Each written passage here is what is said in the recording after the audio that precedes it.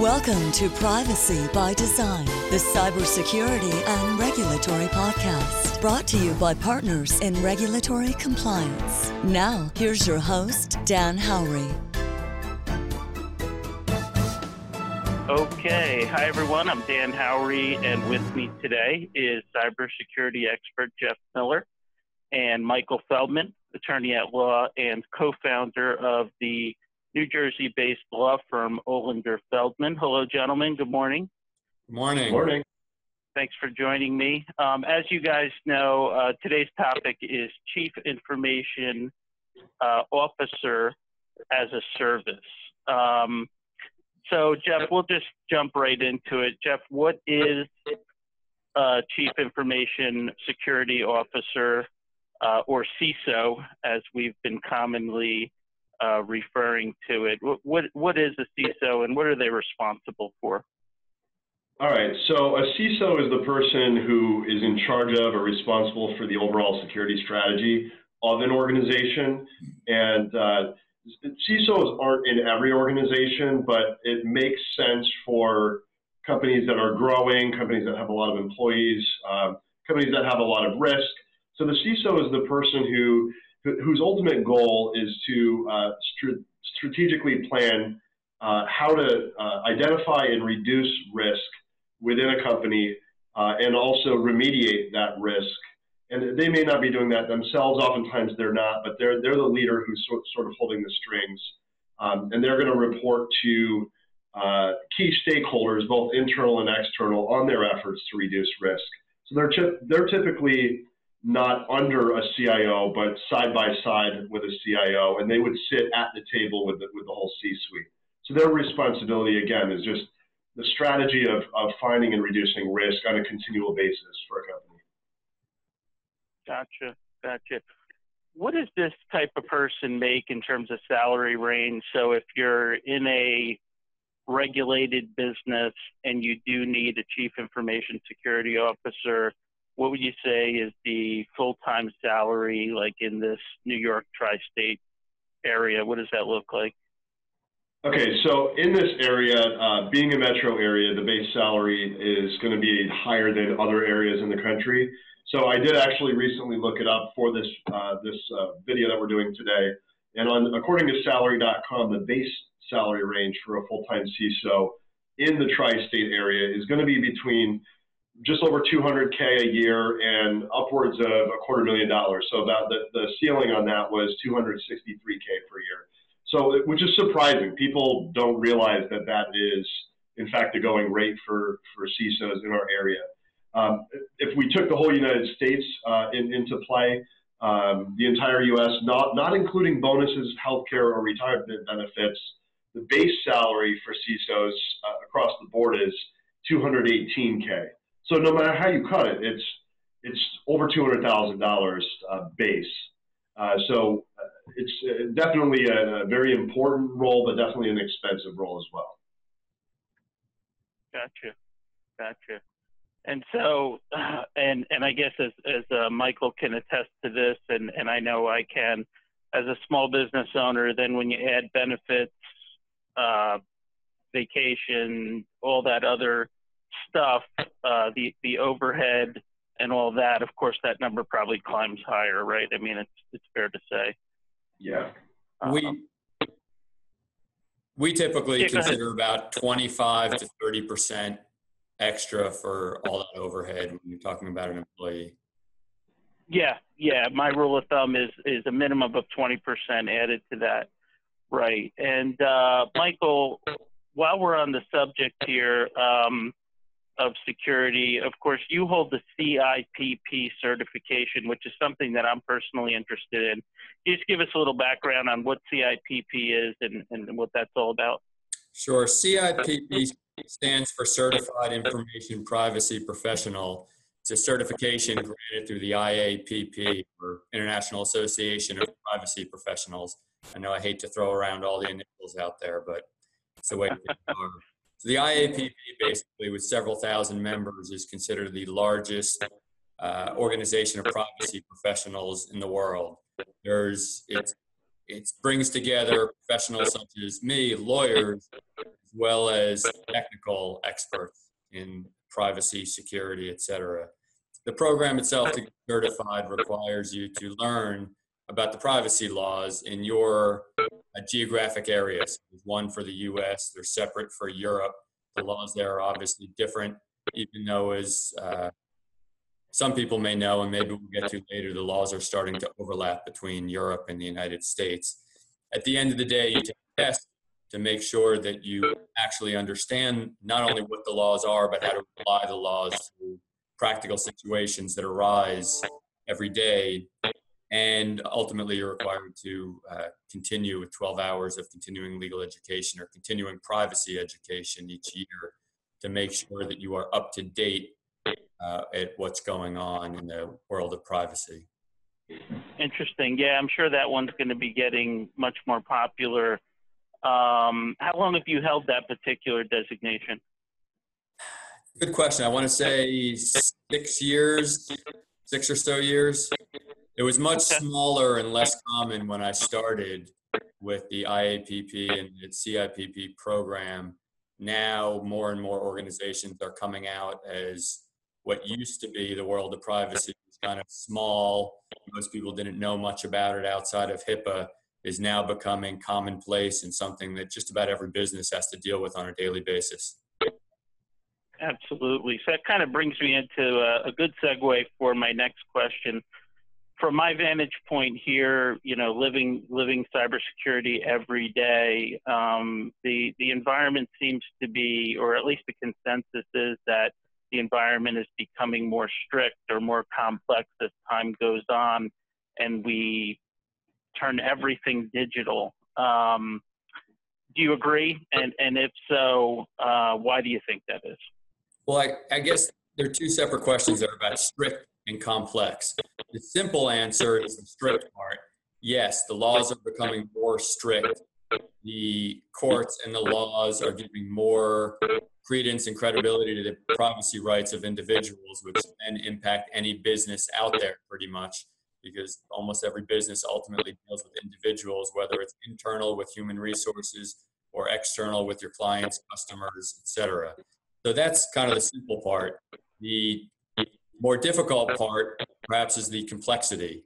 And yes, they're becoming more complex. To understand a little bit about the complexity, you have to look at the US model, which I presume we're talking about most, versus the European model. The European model starts with the concept that all personal information is private unless there's a law that says otherwise.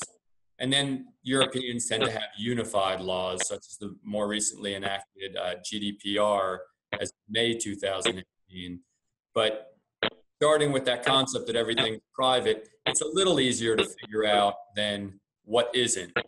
The US is far more complex and getting even more so. And the US start with the general presumption that nothing is private unless a law says it is. But to add to the level of complexity here, instead of simply having laws that say this information is private and this information isn't private or what you can do with it, we have laws and regulations at the federal level, then the state level, then the local level. And to make things a little more complicated over that, we also have industry-specific rules, whether it's finance, healthcare, et cetera. And then we have certain non-binding rules certain industries agree internally to follow, so you can comply with general industry standards. And then on top of all of that, you have contractual obligations, some of which require you to comply with certain laws, whether or not they would otherwise apply to you, and certain contractual obligations that create independent privacy and security obligations. So you need to be aware of all of them. And I give people an example of some of the complexities that could pop up. Where I had a case involving two doctors, one left the practice, the other doctor sued, said, "You took my customers." The first step was to determine, did the customers go to the new doctor? The court is an experienced judge who's been on the bench for probably 20 or 25 years, said, hand over the customer list. You can keep it confidential, or excuse me, the patient list. keep it confidential. We'll sign a confidentiality order, but turn over the patient list to the other side so we can see if we do, in fact, have overlapping patients. Ultimately, that was reversed. So why was it reversed? Because under HIPAA, it says you could do that. HIPAA being the federal regulation govern generally medical records, physician-patient connections.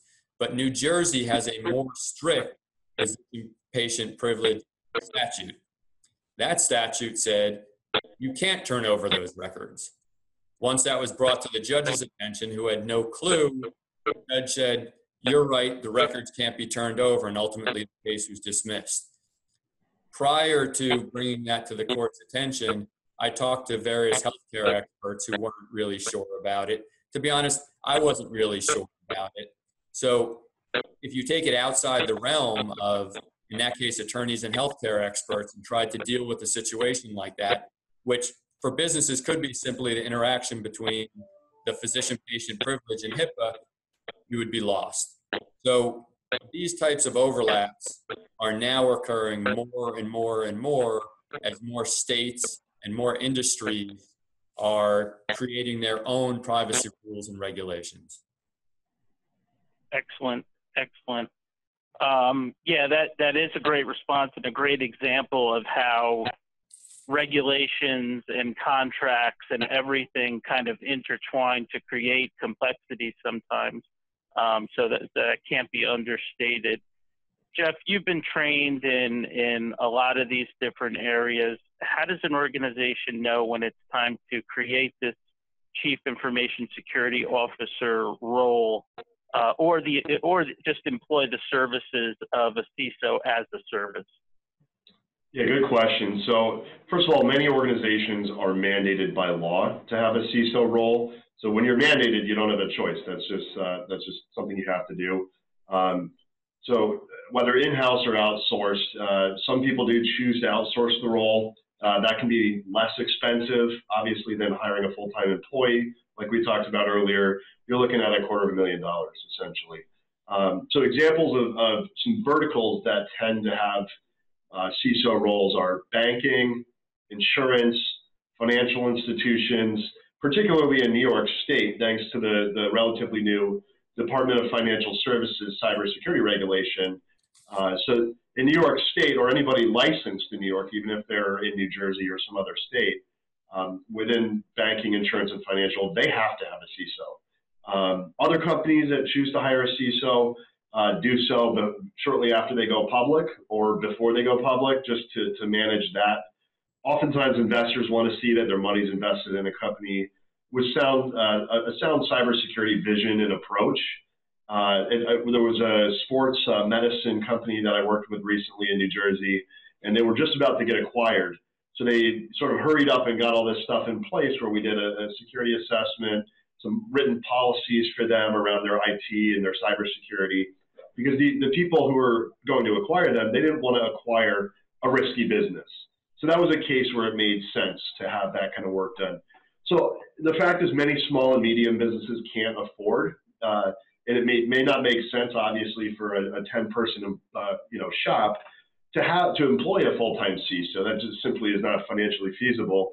But that's why outsourcing that role to a cybersecurity firm as a fractional CISO is sometimes more appropriate. So I guess to tie it up, anybody who wants to reduce risk, maintain their reputation, and avoid the expensive downtime associated with breaches should consider either a full-time CISO if they can afford it and they're large enough, or an outsourced fractional CISO to a cybersecurity firm.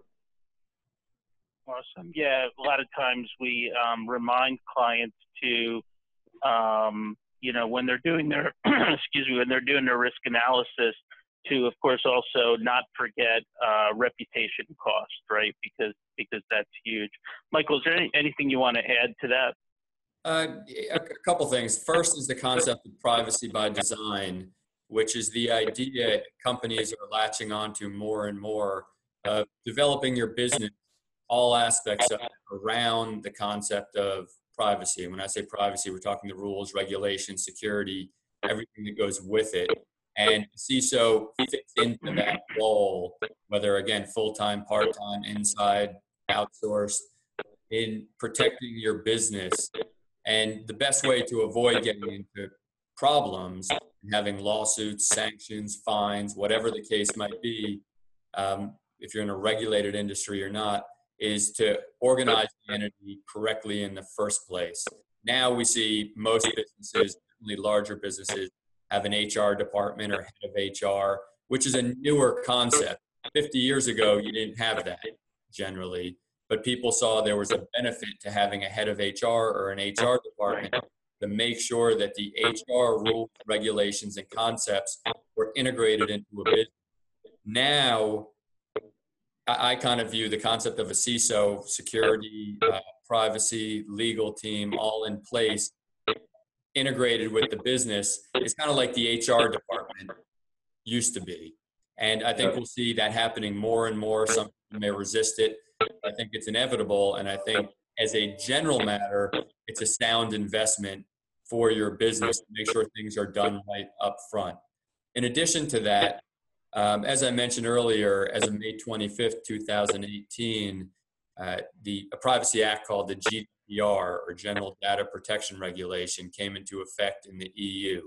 While people watching this perhaps, or businesses in the US, think that's a European thing, that doesn't affect me, the regulation was written in such a way that it affects anybody, in essence, who targets any business in the EU or collects any personal data from anyone in the EU.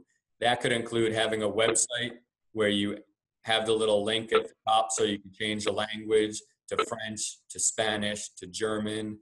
It may be a website that you sell your product to people over there. And how is that indicated for your own records too? If you click on the shipping icon or shipping information, people often have international orders in there. Any of that, even if your entire business is located in the US, is impacted by GDPR, and you're subject to sanctions, fines, penalties, and lawsuits for lack of compliance. It's a pretty complex regulation. It is a big regulation. The fines can be based upon your worldwide revenue, not just your revenue in connection with business in the EU. And if you really think, well, I don't need to worry about that because I'm just in the US and I just do business in the US. California recently passed its own Consumer Privacy Act just probably a month or two ago. While it doesn't come into effect until 2020, and there'll certainly be some tweaks to it, that law will be coming. It takes a long time to get ready for it. It's not something that you can do overnight.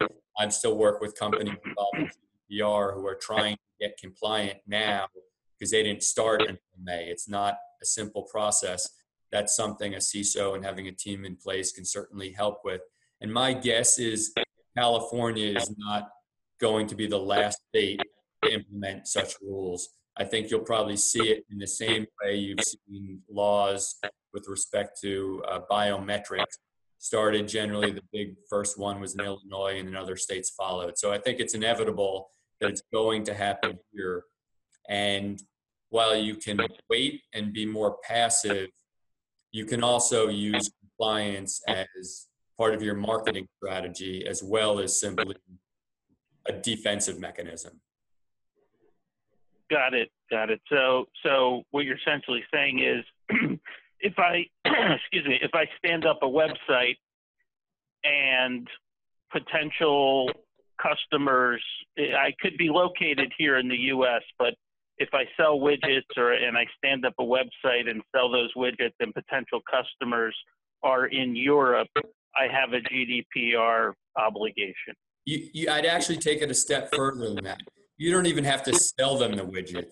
If these people are coming to your website and your website collects information, whether it's more passively through cookies, etc., or if you simply collect information from them, maybe to send them marketing material, email updates, new products, new services, anything like that, you're covered by GDPR. even if they never purchase anything from you. Right, right. Jeff, you've been trained in some of these various cybersecurity regulations, including the New York DFS one, which we're receiving a lot of calls on. What are some of the cybersecurity regulations that require the services of a CISO? Sure, good question. So we've mentioned the New York State Department of Financial Services. That regulation is actually, the formal name of it is 23 NYCRR 500. So it's cybersecurity for insurance, banking, and financial services. So they're smaller organizations with fewer than 10 employees and under a certain revenue threshold are exempt from that. But by and large, the majority of banking, insurance, and financial services companies doing business in New York, even if they're located in Florida, it doesn't matter. If they're licensed in New York, they have to meet the CISO role, whether they do that in-house or whether they outsource it to a company who can help. GDPR doesn't explicitly say, hey, you need to have a CISO, but it does say you need to have a data privacy officer, which is not quite a CISO role, but there is a lot of overlap in terms of, their primary goal is reducing risk, protecting private data. So they really have the same agenda. They are slightly different. There are nuances between privacy and security, but at the end of the day, if you think about it like a Venn diagram, the data privacy officer has quite a lot of overlap with what a CISO would provide. And then the other one is HIPAA, which has been around for well over a decade. Any HIPAA covered entities are required by section 164.308, which is the HIPAA security rule, to identify what they call a HIPAA security officer. And that's somebody who's responsible for the development and the implementation of policies and procedures, and this is, verbiage right from HIPAA, to ensure the integrity of electronic protected health information. Well, what does that mean? Well, that to me means you need to have a CISO. Sometimes they call that a chief risk officer. I've heard that when I visited different hospitals and healthcare facilities. So it goes by different names. But at the end of the day, they're really trying to just do those two things: reduce risk and protect private data. So those would be, again, New York State DFS, GDPR, HIPAA, and those are just three off the top of my head. Nice. Michael, I was wondering, after the financial fallout, you started to see major regulations, Dodd-Frank, and all these things happen where the person in the company, maybe the CFO, right, in a publicly traded company, had to start making, I guess, attestations to the validity or truthfulness of the data under penalty of law, right? Like you had people who could be held personally liable, I think, correct me if I'm wrong, if there were certain irregularities or if the company ran afoul of the law. I'm wondering if, I think that's not in place now in terms of, data breach, privacy laws if you're a chief information officer or CISO, but I wonder if in the future we could see a trend towards more personal risk exposure for someone in that role. I mean, any thoughts on that? I expect to see it slowly happening. In the last financial crisis, as you know, there were lots of complaints that executives were getting off. And right. In the financial sense, the new wave is clearly going to be data breaches. They're happening every day. You're seeing most recently, I guess, maybe not most recently, but certainly with Uber, where there was information that was supposed to be private that was being used for improper purposes. And I think you're going to see that happening more and more. Same with the analytics company. I'm drawing a blank on its name. Cambridge. Yes, Analytica. Cambridge Analytics, that was gathering data for one purpose and using it for something else. I think as those types of incidents continue to rise, you're going to see a need or a desire to hold individuals liable for those actions. I don't think you'll see it where the individual was careless or was just not being that smart. but I do think you'll see it where the individual was acting maliciously, whether it's separate criminal statutes holding them liable or built into the regulations themselves. Already, for example, with GDPR, while not applicable here in the sense, in certain scenarios, you need a representative in the EU if you're a US company. That representative over in the EU, which could be a person, an individual, or an individual at a company, that representative can, in fact, be held personally liable for their own representations, not for the bad acts of the company overseas if the company does something, but if the representative makes a representation to a government or entity investigating something, and that representation based upon first knowledge is wrong, that individual can be held individually liable. And I think as U.S. companies start to mimic somewhat, or I should say U.S. regulators start to mimic somewhat what's going on in the EU, I think you'll see some of that here. Right now, a lot of the technology companies are getting together saying we need a national law on this. They don't want GDPR. It's a little too strict for the businesses to promote because it limits what they can do, but they're pushing for a national law to cover this type of behavior, this type of business behavior. And I think eventually you will see some personal liability built in there. Yeah, the personal liability is an interesting topic because whether you're for or against it, I think skin in the game is better for consumers or people who are having their data possibly exposed, but it's probably a topic for another video. Jeff, going back to, we touched on running a small business and, sometimes an organization just can't justify a full-time HR manager, so they outsource their HR maybe to a PEO like we do here. One of the big trends now is, the phone will ring and someone will say, can you provide CISO as a service and check that box for me? So tell us about CISO as a service. Right. So CISO as a service is basically taking that role and giving it to a third party. So just given the sheer cost of hiring a full-time CISO, it makes sense for companies to at least explore the option of an outsourced CISO. Again, like you said, CISO as a service or fractional CISO is another way to put it. One of the things I like about CISO as a service is oftentimes companies that do that, they have a bench. So you're not just getting, a singular opinion from one person. You're getting sometimes a team of people with different vantage points. And so that can be valuable. And then CISO as a service offerings should start with, when you engage a third party, if you decide to do that, you need to get a baseline. So that offering starts with doing an upfront risk assessment. And I always use the analogy, you can't get where you're going unless you know where you are, right? In Google Maps, it has to figure out where are you located now to get your directions for you. So the same thing goes for CISO as a service. You need to have an upfront risk assessment performed by that company, and that gives them the baseline of risk for your organization. It allows them to ingest your organization's risk appetite. Are you risk averse? Do you accept certain levels of risk in different areas? What's your mission statement? What's your vision? Where are you trying to get in 5 years or 10 years?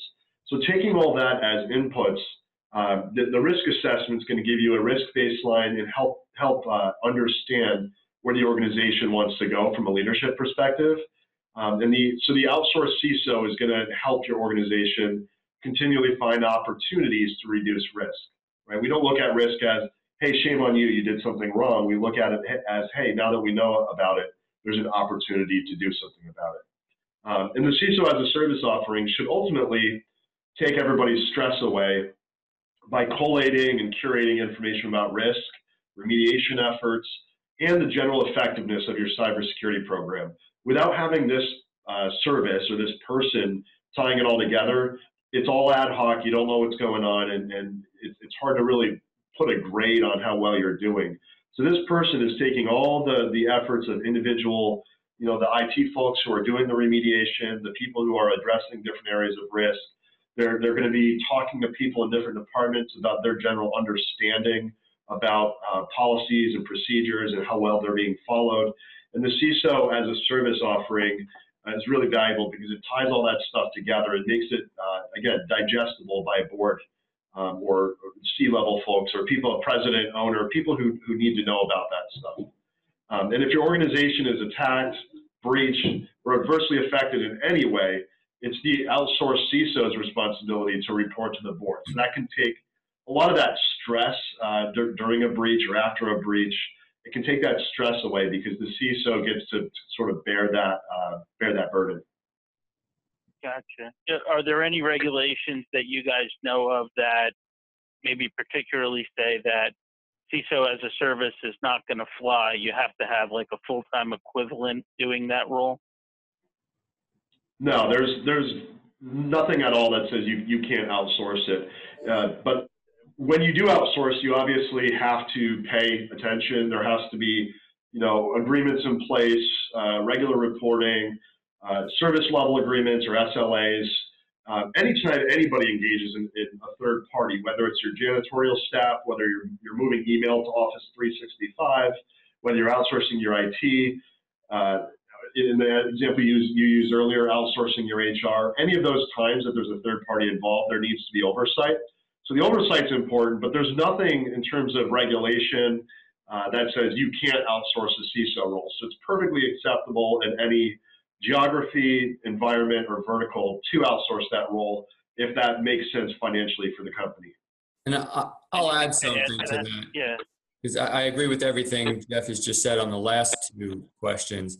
But to add to it, oftentimes outsourcing a CISO is actually beneficial to the company. You wouldn't want to outsource your CEO as a general matter because you want somebody who's running the company with skin in the game. When you're dealing with privacy and security regulations, oftentimes you want someone who doesn't have skin in the game. You want someone who's looking to protect the company from an objective viewpoint and to make sure the company's taken care of from an objective viewpoint. That's why in GDPR, when you have your privacy officer, the privacy officer has to be in a position separate, in essence, from the business people. You can't have the same role because it creates conflict of interest. I kind of look at outsourcing the CISO as the equivalent of having outside legal counsel. And no one looks at it and says, well, we only can have an in-house counsel because otherwise it doesn't make sense. You outsource legal work. Oftentimes, even if you have an inside counsel, you may have a GC, general counsel, and a whole team, but you still outsource a lot of legal work, particularly as a general matter when it comes to specialized work, so being specialized work. So the concept of outsourcing, not only isn't it barred by any law that I'm aware of, the whole idea of having, whether it's an individual or, as Jeff mentioned, a team, or at least having a team who's ready if needed, can be more beneficial and more cost efficient oftentimes than having your in-house CISO. I like that. Yeah. And, having been doing this for 20 years, I think the last thing anybody wants is the finger pointing when something really bad happens and everybody kind of just, does the hot potato thing and says, well, I thought he was doing this and she thought he was doing that, and I'm not really responsible for that. So I think the name of the game here with CISO or an outsourced CISO as a service is this person is totally responsible for these things. So that makes a lot of sense. So speaking of things going south, right, that's when we get the call sometimes, and I'm sure, Michael, you feel the same. Something goes bad and, the Office of the Inspector General has now knocked on the door and, oh boy, everybody's on the hot seat. So in that case of a substantial breach at a regulated company, right, it might be a hospital, it might be an insurance company, it might be a financial services firm. What is the CISO doing? What are they responsible for, Jeff? So, yeah, in the case of the emotional, the irrational is what happens during a breach, right? Everybody starts to freak out. in that case, it's the CISO's responsibility to add the rational in and subtract the emotional out. And they're really, the way that they do that is by enacting the incident response plan. So the CISO, I said earlier, the first thing they're going to come in and do is a risk assessment of the organization as a whole. And based on that risk, based on the technical controls that are in place, they're also going to build an incident response plan, hoping to never use it, but regularly reviewing it in case they do need to use it. We recommend once a year doing tabletop exercises to review the incident response plan. So again, the CISO would enact the incident response plan. They'd work with individuals in IT, legal, and other departments to get the breach contained and to reestablish services as promptly as possible. Oftentimes people think about a breach as, oh, that's an IT problem. You know, it's a cyber breach, right? It came in through a computer, so that's an IT problem. They forget the fact that if there's regulations in play, it's a legal issue. They forget the fact that their reputation is at stake, so there may be a need to get messaging correct, right? Not to mislead people, but you don't want to be on the 6 o'clock news, and you certainly don't want your employees on Facebook saying, "Hey, we just got breached, and it's so bad and terrible, and all this stuff." That doesn't look good for anybody, and it's not helpful. So the CISO is going to enact the plan, get the appropriate teams fired up, IT, legal, and whatever other departments need to be involved. They're going to, they'd be the person who would communicate the breach to third parties. So in certain cases, the FBI needs to get involved, right? If there's, money transfer or things like that, the best practice is to contact the FBI. In certain cases, state and local police need to be reached out to. Often, the Attorney General for a particular state, the Department of Health and Human Services, if it's healthcare, and then going back to New York State, the DFS superintendent, if you're in banking, insurance, or financial services. So and if you don't know that in advance, if you don't have that plan in place, you're not going to be acting, like I said earlier, it's going to be emotional and irrational. So the CISO is going to take the heat off and just follow the plan. It doesn't have to be difficult. You just follow the plan. And after you're up and running and services are up and the data has been accounted for, everybody's been reached out to, the CISO is then going to be responsible for conducting what we call a lessons learned exercise. So that's a post-breach thing that everybody gets together to identify areas of weakness in their current security posture.